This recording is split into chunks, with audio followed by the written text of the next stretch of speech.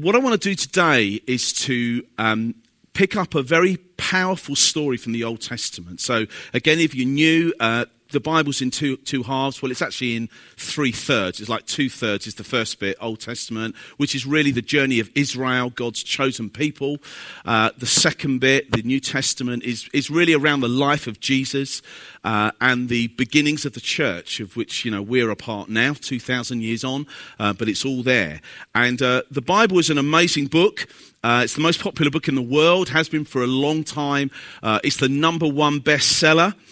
Written over a period of 1,500 years of history. 40 separate authors, poets, kings, doctors, people from all sorts of different backgrounds. 750,000 words, 750,000 words. Not exactly a sort of a trashy read that you just have in the downstairs toilet. It's a pretty hefty book, can be there. Translated into 2,000 separate languages. When you look at Shakespeare's works, only translated into 60 languages. That's the impact of this book called the Bible. 44 million copies of it sold every year, and 1 million copies of it given away every month. Often when you read a passage from the Old Testament, it has an amazing resonance with a passage in the New Testament. And that's what we're going to touch on a little bit today. Don't let anyone ever tell you that the God of the Old Testament is different to the God of the New Testament. There are some challenges. Sometimes we can look at some of the things that God seemed to get up to and authorize in the Old Testament, very different to what Jesus said in the New Testament. But this is one God, one story, one big story, and one tremendous big heart for humanity. There are difficult bits to understand, and a lot of people like to say that the Bible contradicts itself. It kind of argues with itself. Well, sometimes it can appear that way, but the problem is usually that the Bible contradicts us. You know, that's normally where people have the most problems with it, because we read stuff and it makes uncomfortable reading, particularly when you look around the life of Jesus, this fabulous one-off person who shines heaven onto earth. Sometimes you can read it and it makes us feel a little bit imperfect, and I think maybe it's meant to do that. But the good news is that there is a way through that. There is a way to be set free and to be forgiven and to become more and more like Jesus. Mark Twain famously said, "It's not the things in the Bible that I can't understand that trouble me. It's the things that I can understand." Amazing. So, we're going to look at two passages today. We're going to look at a passage in 2 Samuel around the story of a guy called Mephibosheth, which was not easy for me to say.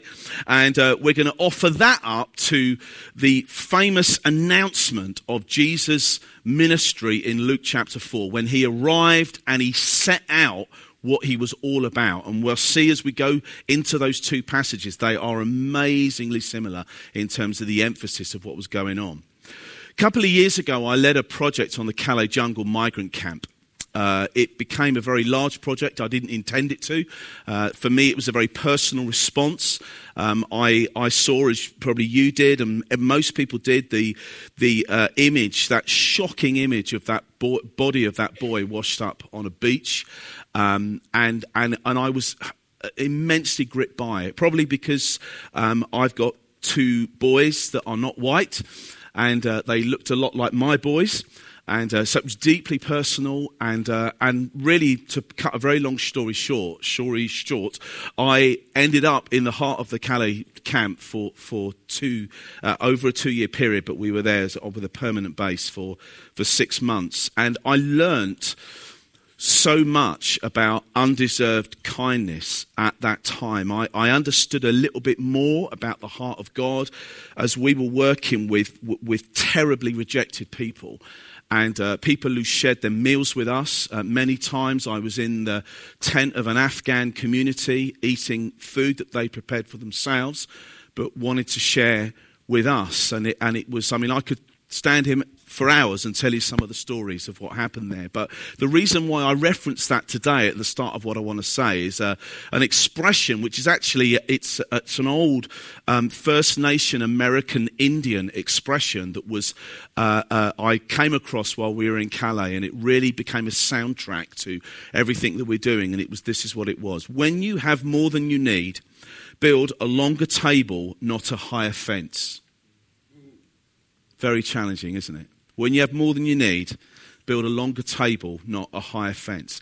There's a great deal that people want to say right now about strengthening borders, building walls, and in all of that, in all of the subjects around it, it's very complex. We're not going to talk politics today. But I was interviewed many times through our time in Calais because what we were doing was quite high profile. The national media picked it up in quite a big way. And I was interviewed a lot about those very, very complex issues. And I found an awful lot of very suspect information, fake news, that expression that we've all grown to know and love since America swapped its first black president for its first orange president. And, I really engage with some of those things. And I guess because I'm married to a black woman, my children are dual heritage, I detest racism in every form.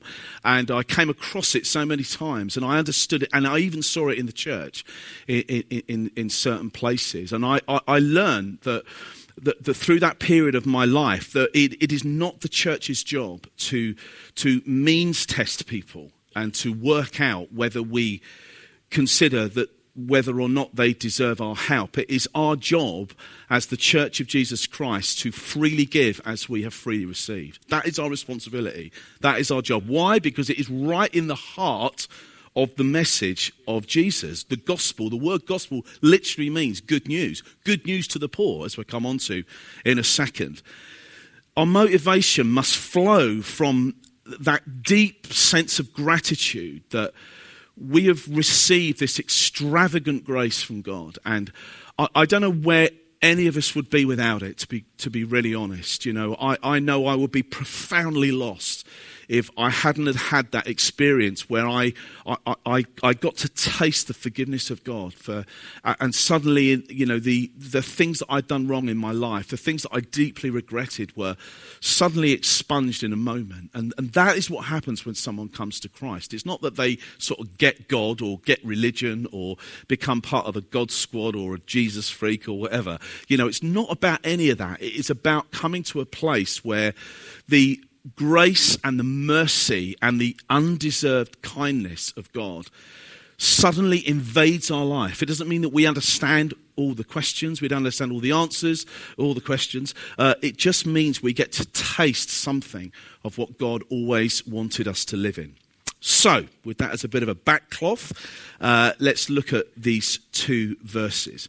I love the way the Bible contrasts this extreme grace with the sort of bland religious rules that some of us have been saddled with for years, decades, some of us.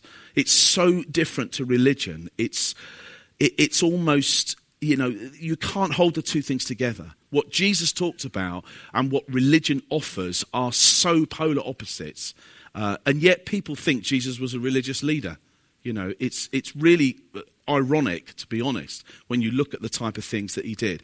This is what it says in Romans in a wonderful translation or paraphrase of the Bible called The Message, which I love. And this is what it says. Check this one out. All that passing laws against sin did was to produce more lawbreakers. But sin didn't and doesn't have a chance in competition with the aggressive forgiveness we call grace. When it's sin versus grace, grace wins hands down. Some people like to say the Bible is irrelevant. I don't think so. That's pretty current to me. That's what we need. That is the answer to our fear, to our anxiety, to our sense of worthlessness, to that sense of being affected by the world to the point where we get dismantled emotionally, psychologically. The world is a sick place. But if we can get to grips with this, we get to understand that it's broken because people have rejected God. And if we get reconnected with God, the world starts to change. It's not rocket science. It's difficult because it requires humility. but is not complicated. Even a snapshot at Jesus, even a passing glance, even a flick read through some of the stories that Jesus, some of the accounts of the things that Jesus got up to, reveals this heart of unparalleled goodness towards people with very questionable back catalogues. Jesus always seemed to gravitate, have you noticed that? Always seemed to gravitate to people with chronic need, whether that was physically, emotionally, psychologically, relationally, materially, whatever it was. Jesus was found among those people. Why? Because he said, if you've seen God, if you've seen me, you've seen the Father. What he was doing was taking the image of God and like throwing a reflection of it onto the streets of Jerusalem and the surrounding area. Very powerful, the way Jesus lived. So, we're going to look at an extreme, extravagant grace encounter hidden in the pages of the Old Testament. A story that is beautiful, it's wonderful, but it's not very often talked about, although I talk about it a lot because I think it encapsulates something of what the heart of God is all about. Let me just put a bit of a context for you. It starts with a guy called King Saul. King Saul is the king of Israel, but his house has fallen. His empire, his kingdom has fallen because he has rejected God through an abuse of power. God's spirit, God's blessing has been taken off him because he is actually causing havoc across the kingdom, across the people of Israel, because of the bad choices that he has made. And this guy called David, his star is rising. And for those of you who heard me at the NBC, not the last time, but the time before, I talked about David the giant killer. You know, this amazing story in the Bible where Jesus kind of slays a 9-foot giant. And what I talked about was how David was known as a giant killer because of that story. But actually, at 10 years old, David had to deal with another giant, and it was called the giant of rejection. And that's another story for another day. But David is a totally different character to Saul. Saul is a megalomaniac. He's spiritually unraveled. He's got all kinds of stuff going on in his life. And David is a totally different kind of individual. You've got one on the way up and one on the way down. And while this feud is going on, David's grandson, this guy called Mephibosheth, he is badly injured by being dropped as an infant by his carer, and he is disabled basically in both feet. The Bible talks about that. And sometime later, David is installed as the king, and he sends for Mephibosheth, who is understandably nervous because it was the custom of the new king to remove all trace of the previous king's dynasty. Okay, so, you know, he's vulnerable because he's got a disability, but more importantly, he's the grandson of the old king. Okay, now suddenly the new king's arrived and he gets summoned. Now that don't sound like great news, you know, as far as he's concerned. So let's pick it up. This is what happens. This is the story from the Bible, the account from the Bible. King David asked, "Is there anyone left from the family of Saul to whom I can show some kindness?" Ziba told the king, "Yes, there is. Jonathan's son, lame in both feet." Mephibosheth, son of Jonathan, who was the son of Saul, came before David and bowed deeply, abasing himself, honouring David. David spoke his name, Mephibosheth. "Yes, sir. Don't be frightened," said David. "I'd like to do something special for you in memory of your father Jonathan, who was his best mate." Okay, that's the context. "To begin with, I'm returning to you all the properties of your grandfather Saul. Furthermore, from now on, you'll take all your meals at my table." Shuffling and stammering, not looking him in the eye, Mephibosheth said, "Who am I that you pay attention to a stray dog like me?" David then called Ziba, Saul's right-hand man, and told him, "Everything that belonged to Saul and his family I've handed over to your master's grandson. You and your sons and your servants will work his land and bring in the produce and provisions for your master's grandson. All that my master the king has ordered his servant," answered Ziba, "your servant will surely do." And Mephibosheth ate at David's table just like one of the royal family. Wow, what a story. What a story that is. When God described King David as a man after his own heart, which he absolutely did, it was moments like this that I think he probably had in mind. David, the giant-killing teenager, very powerful individual, very capable individual, became king at about 30. He went on to make some awful mistakes as an adult, awful mistakes. After this event, he made some terrible mistakes. He'd seen the power of God and the glory of God and experienced the love of God at very close quarters. But only 2 chapters later, I don't know how long that is in the timeline, but only 2 chapters later, David breaks over half the 10 commandments in one hit, in a horrendous moral failure, a moral collapse, a catastrophically bad decision that almost finished him off. But this is David at his very best, taking a colossal political and personal risk. That's what's going on here. It is a massive risk that David is taking in order to help a disabled guy who is seriously expecting the worst. So why did he do it? Well, because he understood grace. He understood what it was to receive the undeserved kindness of God. He knew how to give it away to others, but he also knew how to receive it for himself. We need both. We need to be able to do both of those things. We need to understand that we love because we are first loved. I don't believe that it is possible for us to function as the human beings that God intended us to function until we understand who we truly are in God's eyes. And lots of us don't know that. We understand that people on the outside probably don't get it. People inside the church don't get it either. We sometimes fail to realize that we are completely unique. We are totally loved. That there is nothing that we can do or say or think that will any way discredit us from receiving the love of the Father. Nothing. Or, opposite to that, there's nothing we could do to earn it more than what we already receive it. We are completely, totally, 100% loved, accepted, forgiven, and restored by God as Father.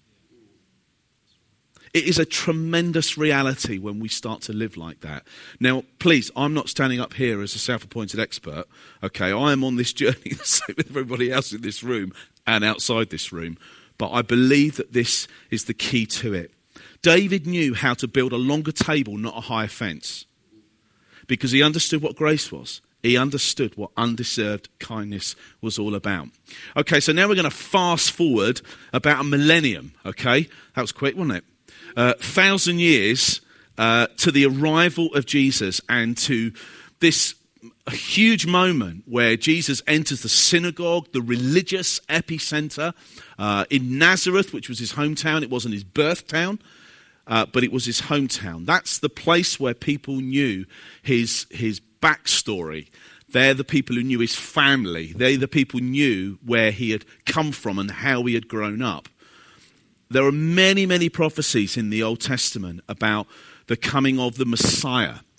The Messiah really was this idea that God would vindicate his name on the earth, that there would be a champion from heaven that would come and would restore the kingdom of Israel, would fulfill all the prophecies and all the law that was given to the ancient patriarchs, that there was this moment coming, this impending moment where literally heaven would fall onto the earth and it would be around the Messiah. So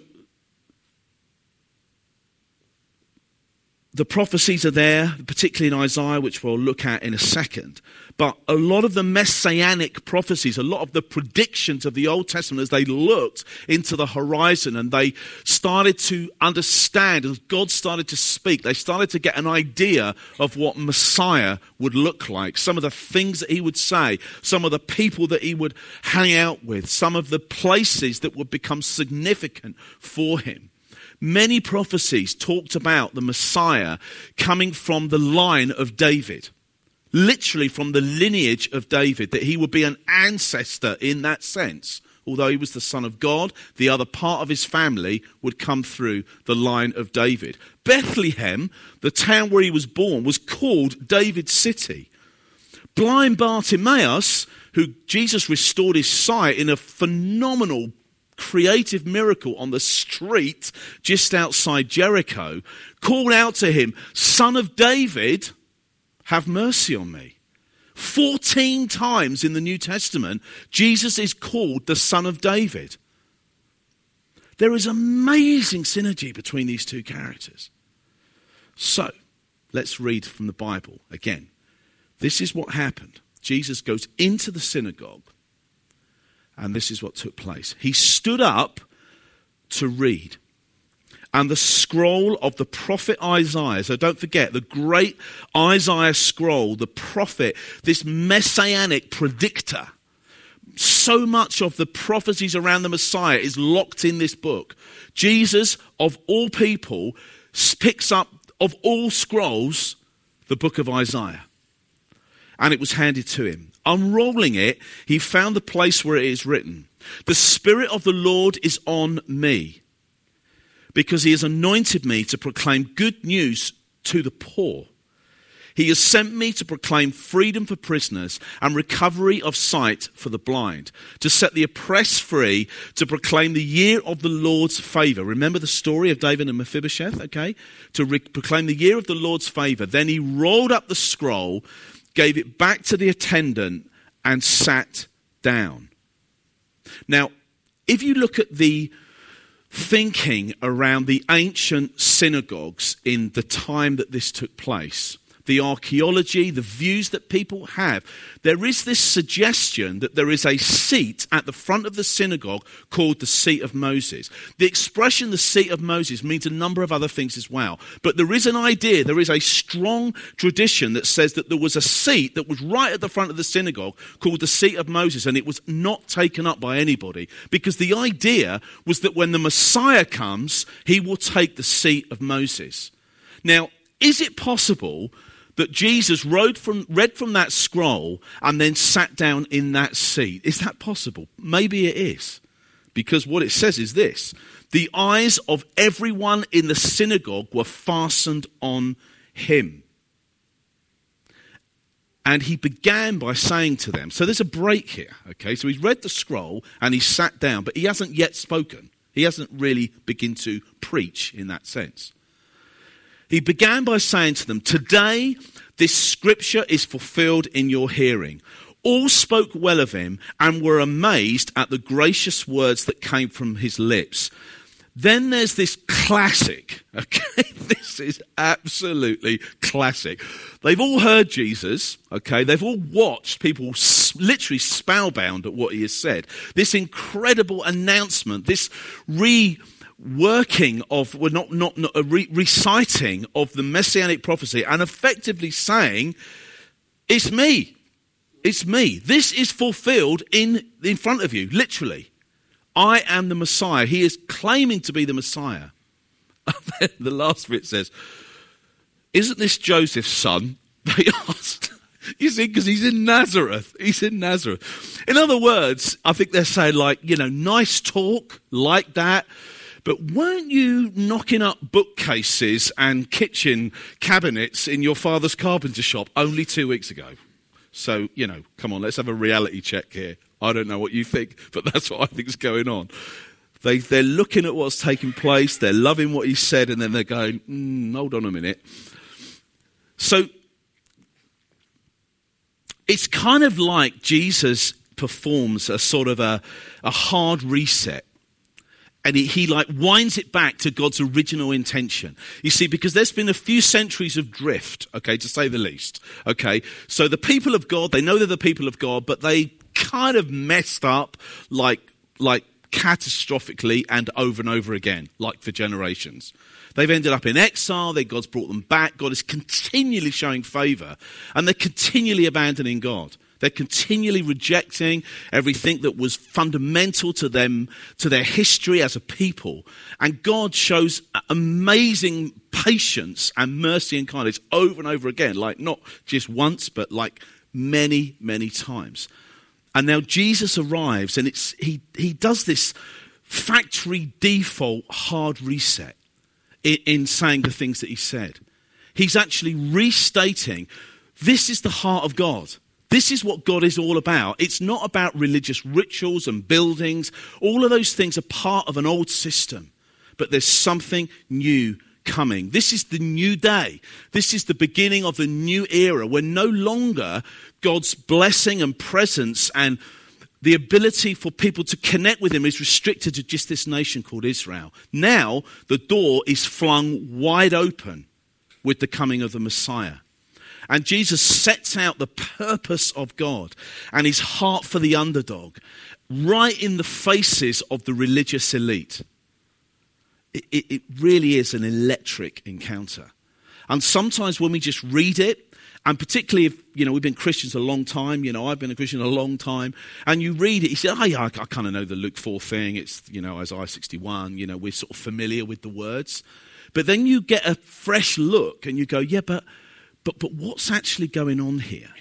What would it have felt like to see this kind of young sort of upstart, this guy who's getting a bit of a following around the street?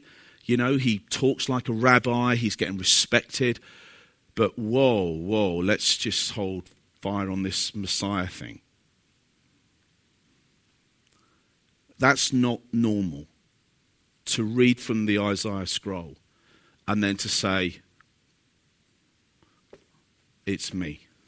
That's uncommon. But for some reason, Jesus gets the reaction, and it's not universally negative, to say the least.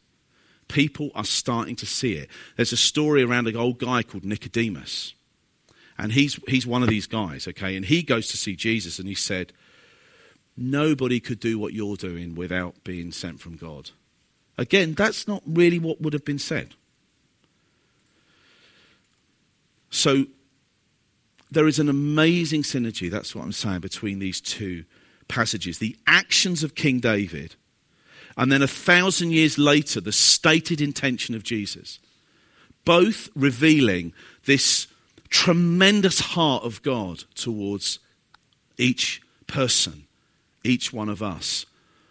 After centuries of waiting, suddenly there is the fulfillment of the messianic prophecy, the new era in God's dealing with people.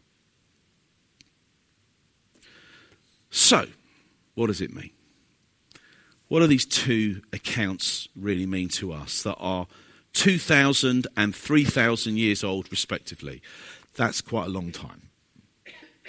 But, as we said a moment ago, there is an amazing sense that the Bible is very current in the way that it describes us, our need, our predicament. You read the passage that we read from Romans in the Message, and I don't know what you feel, but I read that and I go, yeah, that's me. I need that. It's a timeless reminder. Both of these accounts, they are a timeless reminder of the heart of God towards us today. His willingness to welcome us, to invite us. That's what this series is all about being invited, the great invitation to receive his undeserved kindness and his unending grace.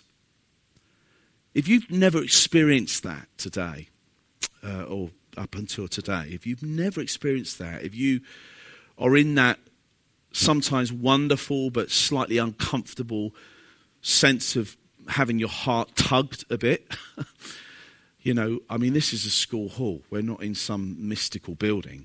There's nothing really going on here that should sort of ransack us emotionally. So if you're feeling that sense of, I think that's what I need, well, you probably do need that. And the invitation is got your name on it. It's coming your way.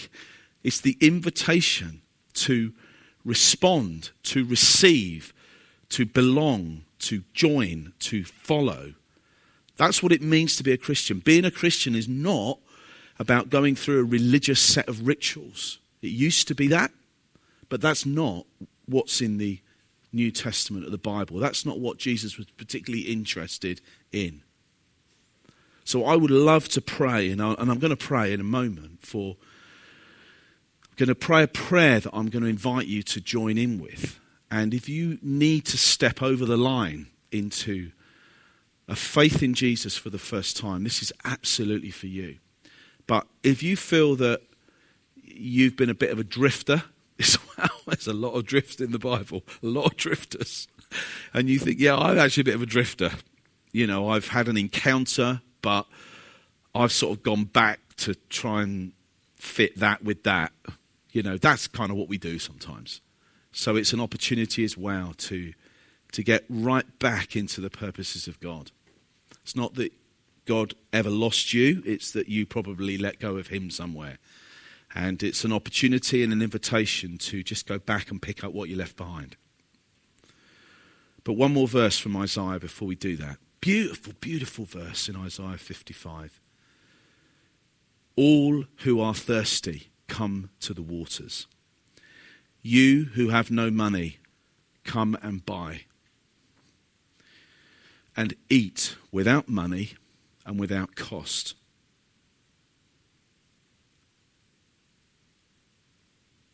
You remember what David said to Mephibosheth? You will always eat at this table.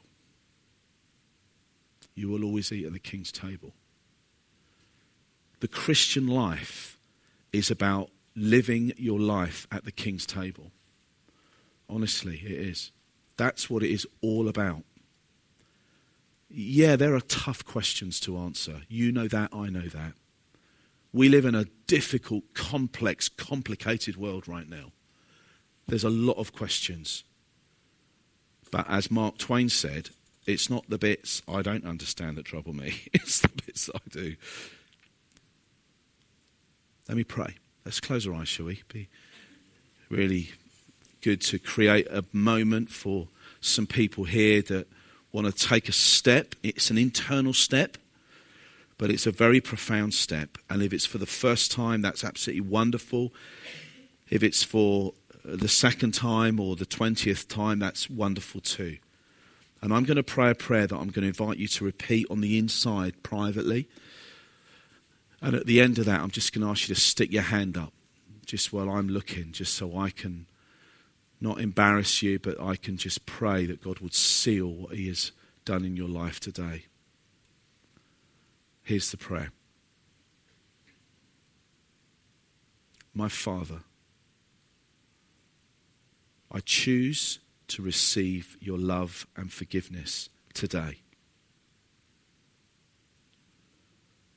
I choose to step towards you, not away from you.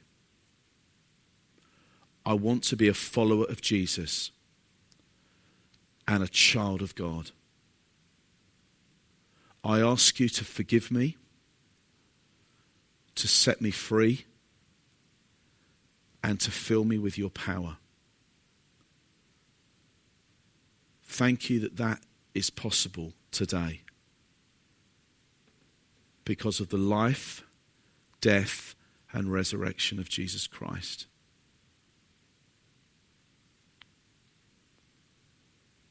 It's just while everyone's quiet and just with their eyes closed just for a moment, if you prayed that prayer with me today for the first time, or you've prayed it before, but you are praying it to get back right with God, I just want you to raise your hand where you are. Just do that right now.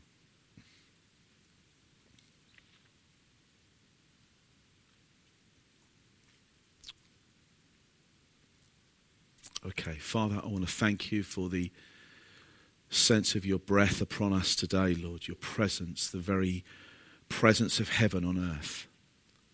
Thank you, Lord, that there is hope for people like us, that there is forgiveness and a route through. Thank you, Lord, that you can bring healing into our brokenness. And I pray, Lord, that nobody would leave today with any doubt that they are profoundly loved by you. And that the opportunity for a clean slate is there every day because of the flow of life and love that comes from the cross of Jesus Christ. Amen.